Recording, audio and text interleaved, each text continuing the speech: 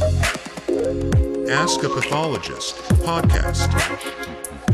Welcome to the Ask a Pathologist podcast. My name is Bianca Collings. I am the Vice President of Marketing for Lumea, and I also sit on the executive board for the Digital Diagnostics Summit. And today we have a really amazing episode for you. It's a hot topic, and speaking from the summit, the Diagnostic Summit, we created that event to give the industry a hands-on, step-by-step, really white glove experience on how to get started in digital pathology or how to break it down. It's not just this academic high level. We really give our attendees the tools that they need so they can walk away and implement. And so that is why I'm so excited to have our guests on this episode today. We have Stacey Carney, who is the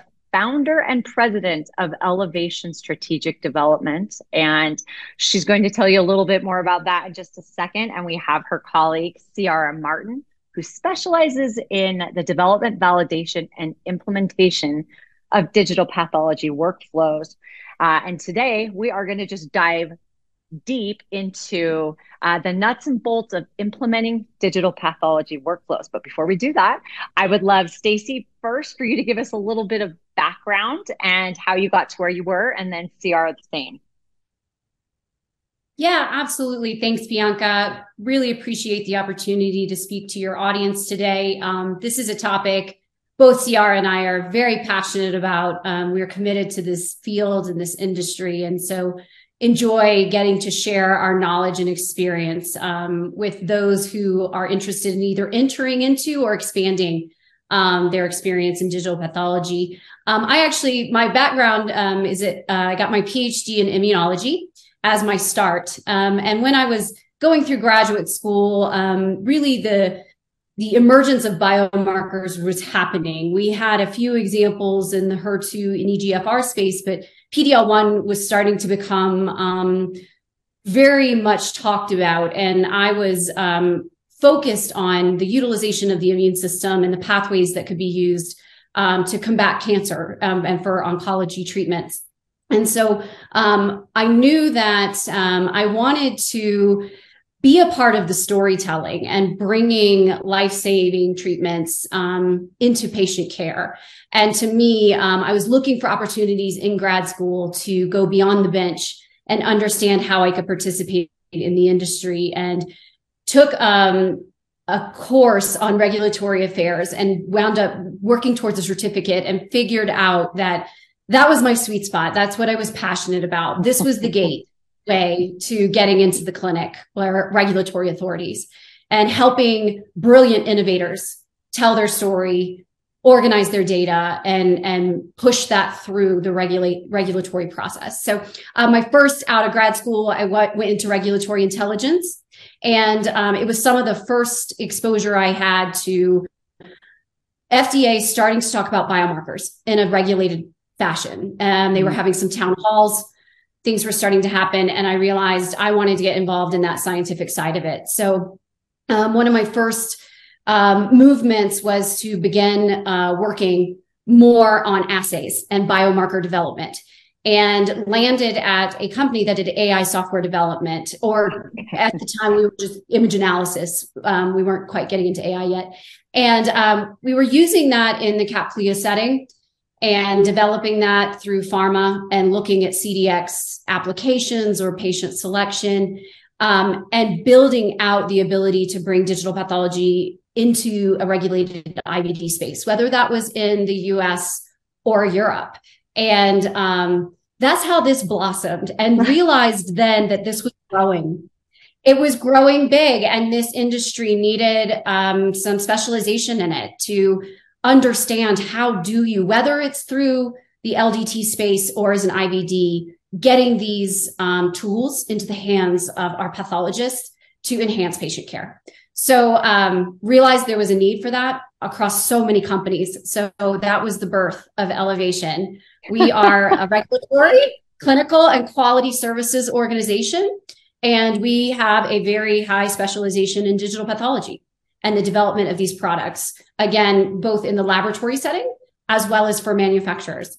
So it's been a journey of luck and fortune, I would say, or fortunate circumstances that's brought me here. And I've now been in the field coming close to 10 years, which is really hard to say. So it's been a great journey. I think we want to push it further, though. We want to see it expand and more adoption in the industry. And so that's what we do every day.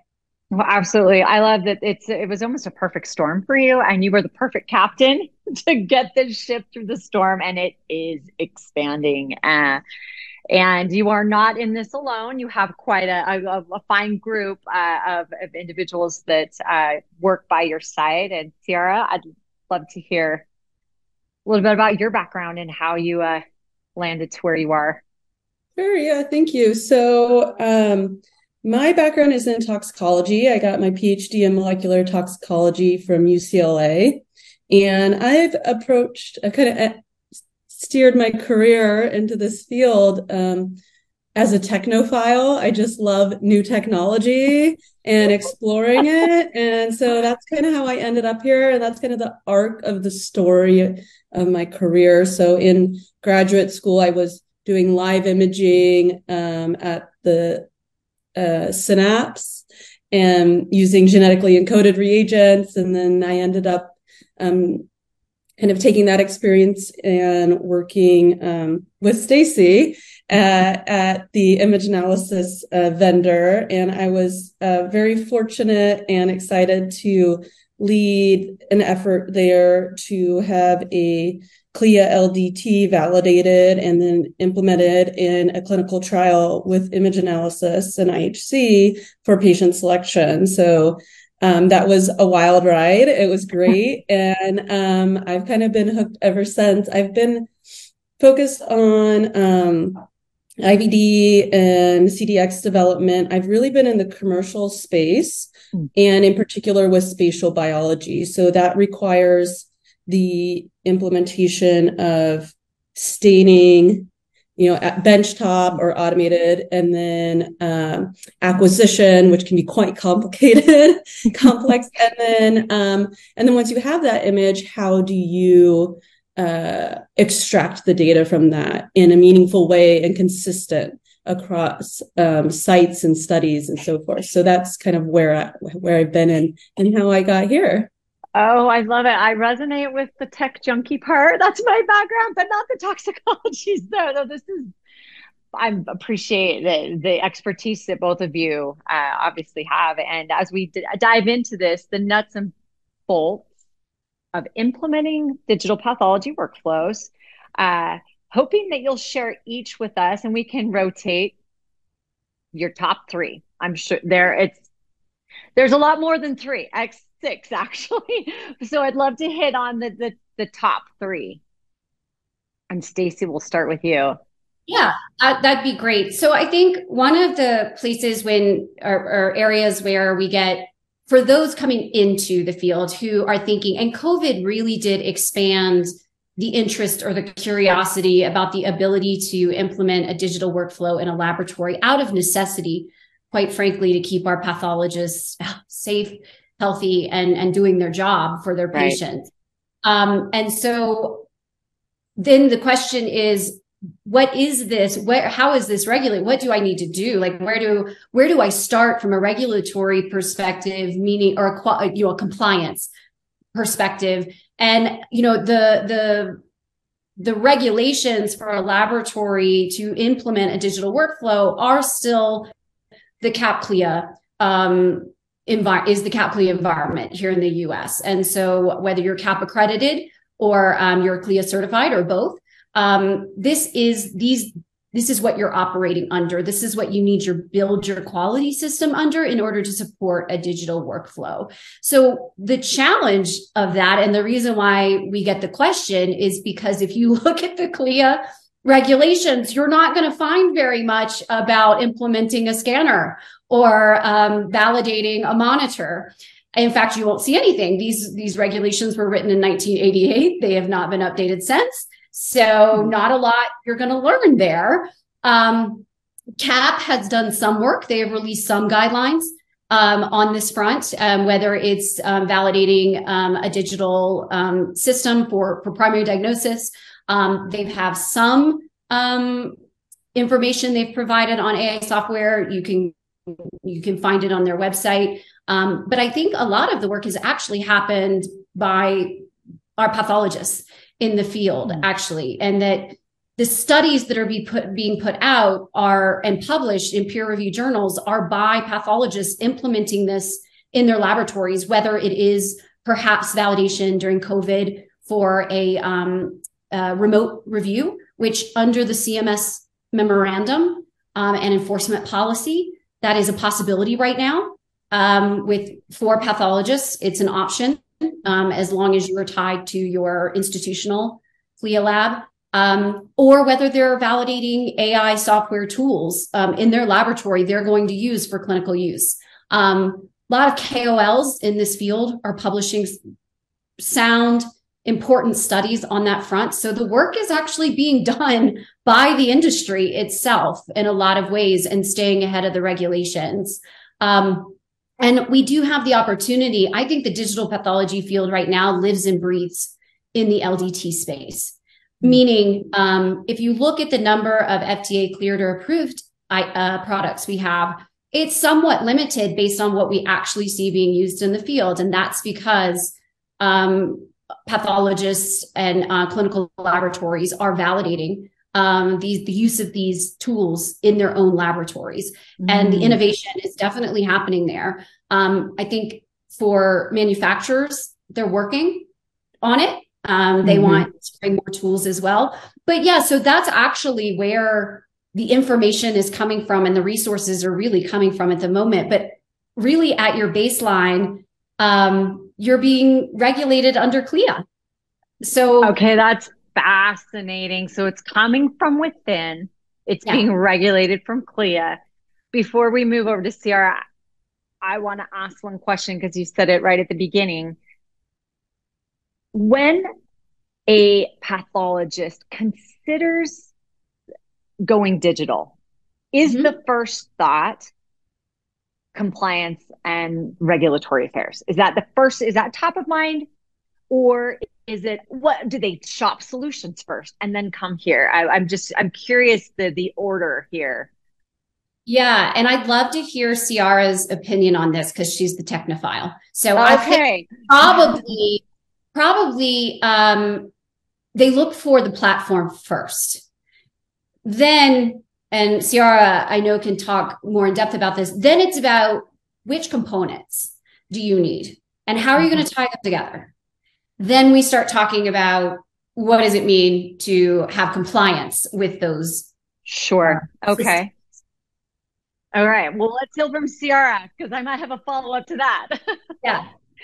Yes, I would completely agree. That's exactly what I was thinking. I think it's fairly rare, not just for pathologists, but any scientist in the translational space to think first about compliance and regulatory, unless you came out of the regulatory space or have been burned before, maybe. But typically, individuals who have this deep technical expertise, they're going to be thinking about how the scientific question and how do I answer this scientific question and the tools that enable you to do that. And if they're a technophile, then maybe they're thinking about how can I use this cool new tool I heard about, right? To answer, and maybe I can find a question for that. Sure.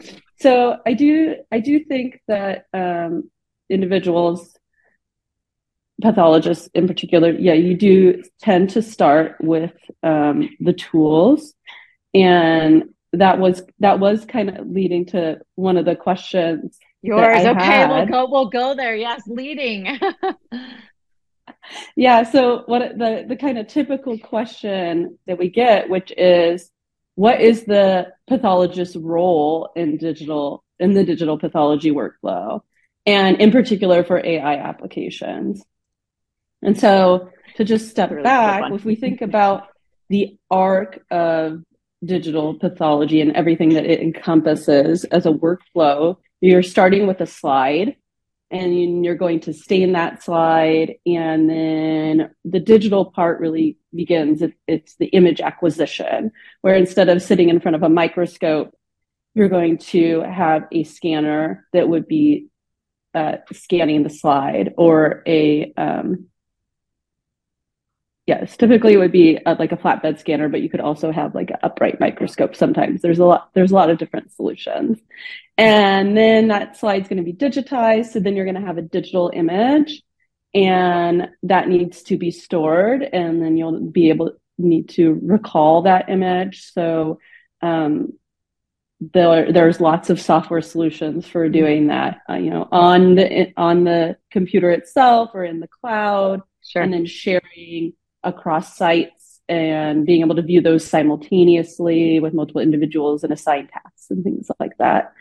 And then even beyond that, besides just viewing the images, then it becomes, how do I annotate them so that I can remove regions that, maybe there was a fold in the tissue, or there's some necrosis or something happened that I don't want. I just kind of want to ignore, especially if I'm going to be bringing in AI algorithms to decipher where is the tumor in the sample, and where are the cells, how many cells are positive. These are the things that the pathologist is always there and guiding the entire process. So particularly when it comes to annotations, in QC of slide quality, as well as QC of staining, and then really for developing the algorithms, that has to be done hand in hand with the expert who understands what is appropriate and what's not appropriate, and then can determine, the settings that are ideal given that particular study. So it's really, there's multiple steps to the workflow. The pathologist is, or histologist, they're always there through the whole process. And you'll see different individuals come in and out, right? So when you're at the beginning, you're going to have a histologist, and then maybe when you're more in the data phase, you may have a computational scientist, a data scientist, or translational scientist who would be working hand in hand with the pathologist to interpret the data.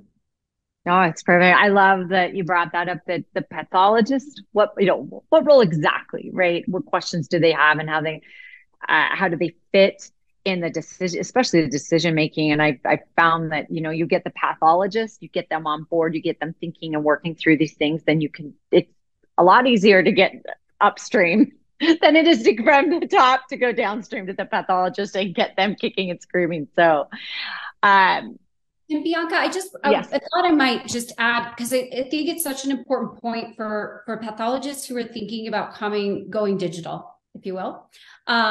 These workflows are really meant to enhance what the pathologist already does in their job, not to replace. And I think because they are a critical component as a human in the loop, as we like to say in AI, that the quality of the outputs are driven by the pathologist reviewing this and determining that the device is functioning or the product is functioning properly. So it truly is an enhancement of the clinical workflow from the beginning. And so I think that's an important point we try to stress to pathologists we're talking to about who might want to go into a digital workflow. There's very little replacement. It's usually just an enhancement. So. That's a good word, enhance. And actually said at the very beginning of this podcast, enhance versus replace. And to know that back to your first point, the information we're getting, it's from within. We are so dependent on these pathologists, and using, AI as an enhancement or a quality to check or quality control, and not at all, and at least in our frame of mind, to replace.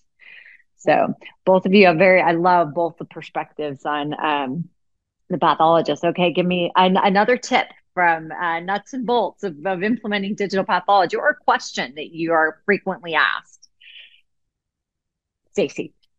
Yeah. So I think, we talk about that once you bring a system into your laboratory, now what? And there are quite a few, because once it's in your laboratory and the lab director is now responsible for the outputs of this tool in sign off, as well as the pathologist, it does come under your quality system. And so I agree with Ciara. Everybody wants to think about the technology first. That's more fun. But then here we are, ready to help you think about quality, because that's what we do. So, and I think the questions around, each of those components that Ciara was talking about need to be validated in your system. So I think it's really important that you may have components from different manufacturers even, but they have to be validated together as a system.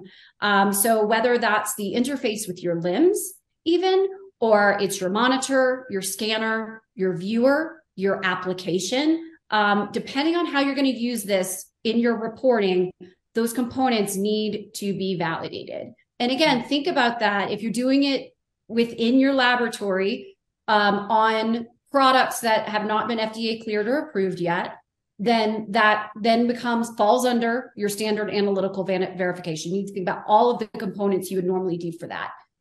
Now there are some FDA cleared systems and they have end-to-end versus different components. And again, if you're using it in an unmodified way, then that falls under a verification at your lab. So I think it's about also, making sure that you understand that the full workflow is now incorporated into your system. And that the quality system needs to support an electronic system. I also will say not to forget about your privacy and security. So when you're implementing a digital workflow, it's likely at your institution, you're going to be chatting with your IT folks now.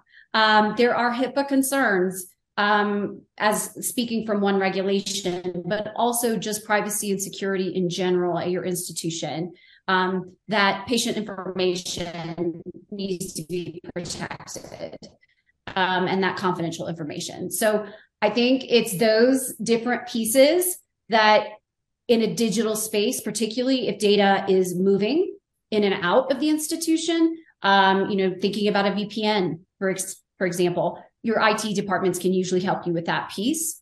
But your quality management system and your processes need to address those components.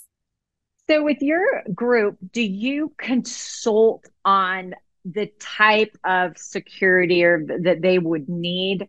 Or do you provide in-house, do you provide something like that for the companies that you consult with? Because that HIPAA and security piece is big because you are adding this digital component to what was prior, maybe just mostly manual, except for your LIS, your LIMS, and your AHR. But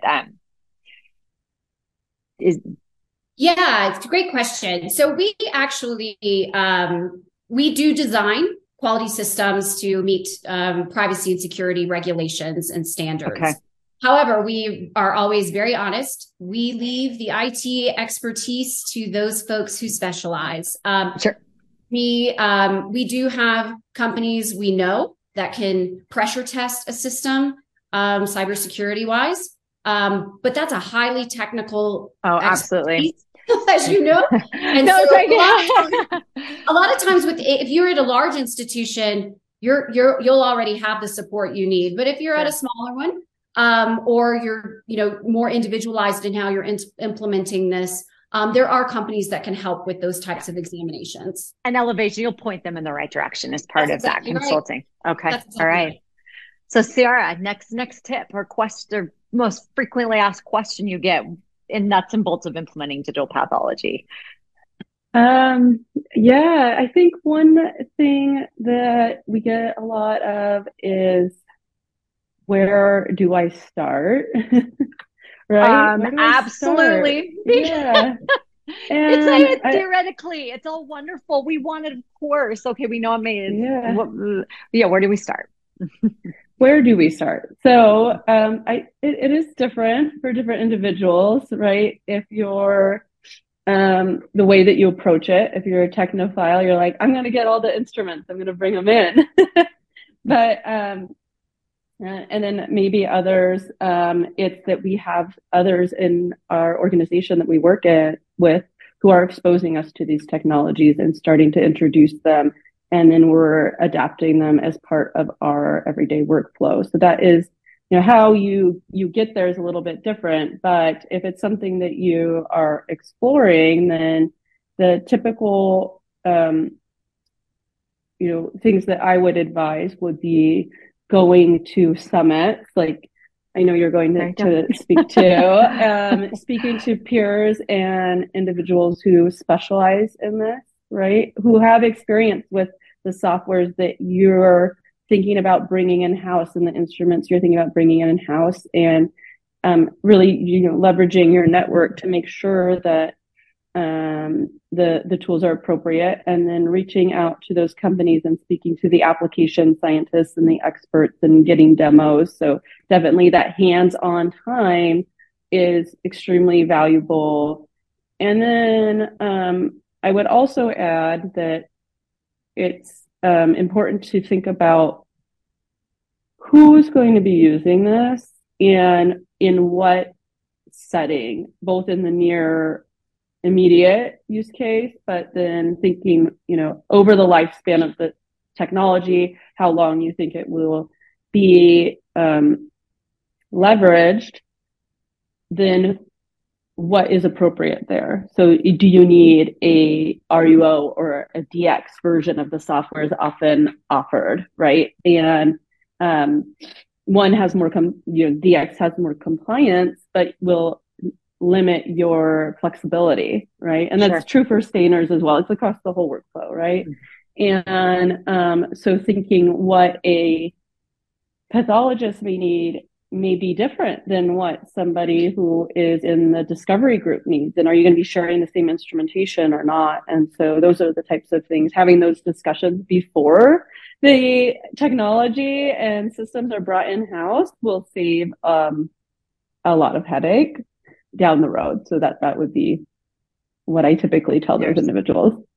Okay, so if this is one of the first questions you are asked and you hear, do you give recommendations, tools, software, or is it guiding them to what you said, that it's more peer review, peer guidance? Do you have a set? If they say, okay, here I am. This is my persona. This is what I want. They know who we are. Do you? I'm just curious if it's part of. I've done both. What you do. I've done both. So, in my role now, it's different. I've worked for commercial organizations that sell particular solutions, and of course, you're going to advocate those solutions. But you never want to sell anybody a doorstop either, right? Because that doesn't help anybody. So I think I've always been very transparent about when it's an appropriate fit and when it's not. And then, in the role now, I'm always going to tell somebody to reach out to colleagues who have firsthand experience. And then if I have firsthand experience, I'm happy to lend that to the individuals. Yeah. Okay, fantastic. Okay, we have time for one more question, but I'm gonna ask this one. And Sarah, I'm gonna start with you.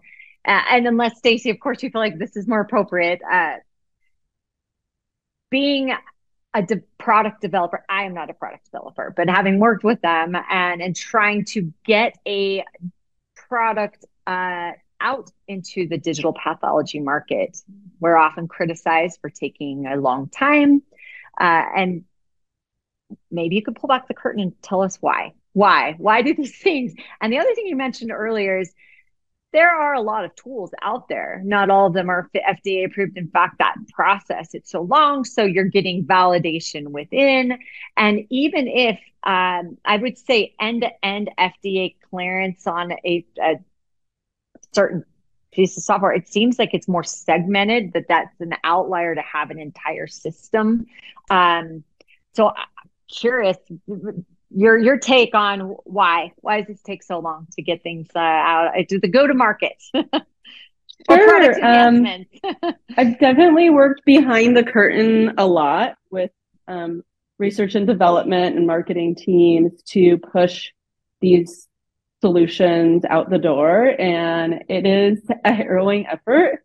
a lot of the time you're trying to balance the customer needs and the voice of the customer against the timeline, right? So I don't necessarily think these are unique challenges to the field. I think it is but perhaps why this comes up is that there are so many steps to this. There are multiple steps to this workflow, and each has its own unique complexity, right? Tissue is complex. Science is complex. Yeah. Staining with antibodies is very complex. And then we love to ask these really compelling questions that they are driving the science forward and they are changing our therapies.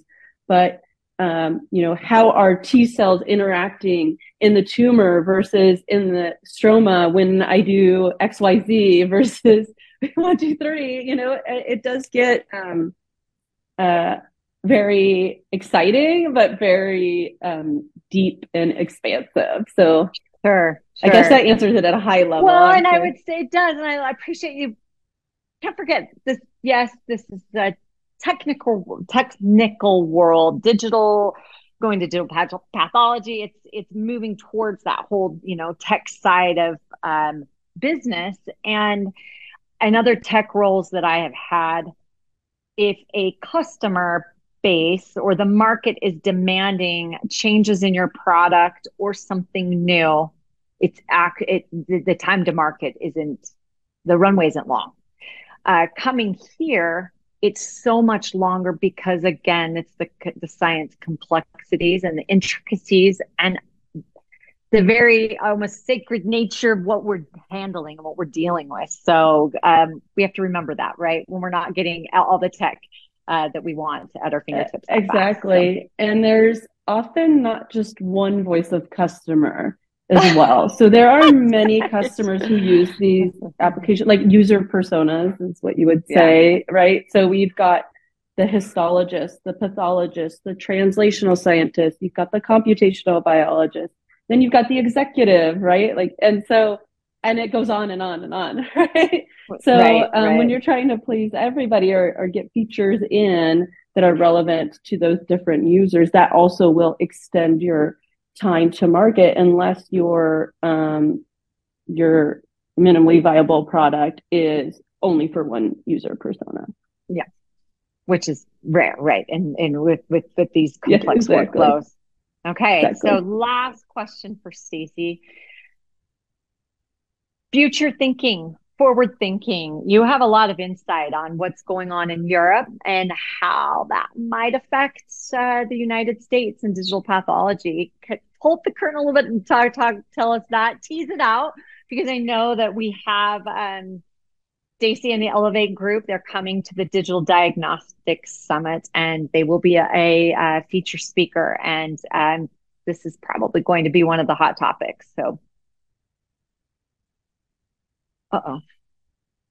I think so, Bianca, because I think it also gets to the question that Ciara was addressing about time to market and why does it take us so long? And I 100% agree with Ciara about you got to figure out the science first, and that is complicated. Then if you look at the complexity of the system itself and the way that regulators look at that system, not just how the manufacturer looks at the system, there's a lot of controls and a lot of regulation and a lot of requirements for a quality system to manufacture one of these devices in a regulated space.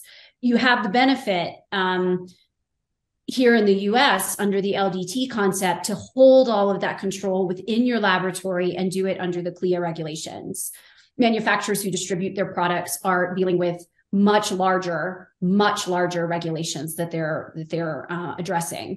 And that brings me to Europe from the perspective of the IVDR, which is the in vitro diagnostic regulation in Europe, was implemented in May of 2022. So we're coming up on a year. And what it did in actuality was limit almost entirely the scope of a laboratory developed test in Europe to be almost non-existent.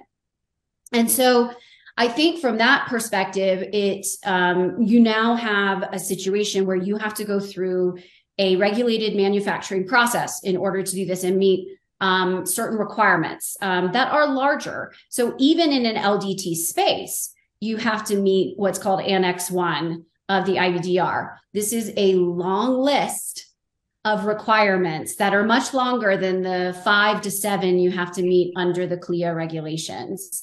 And not to say that CLIA and CAP do not provide sound quality management systems for clinical laboratories and the environment you operate in. But this is more speaking to manufacturing of these products. That goes well beyond an analytical validation and kind of reagent QC. So I think if we look at that and think about that environment and what's happening in Europe and manufacturers now trying to work toward getting products on the market with many more requirements, it's going to go slower. In addition to that, it's in draft form in Europe, but it's called the Artificial Intelligence Act.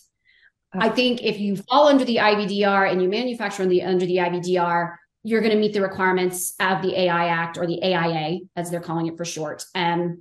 But if you are a user and you modify the product in any way and it has artificial intelligence software in it, you now become the requirements of a manufacturer. So not entirely, but I'm just to paraphrase what we are seeing and how we're interpreting it in the beginning. So should this proposal get pushed out there, users in Europe could inadvertently sometimes fall under this act. What I think is interesting about the space in general is, as I said in the beginning, digital pathology in the US right now lives and breathes in the LDT space. However, FDA has not been shy about noting they don't like the LDT concept and they are trying to undergo regulation. They put forward a bill called the Valid Act.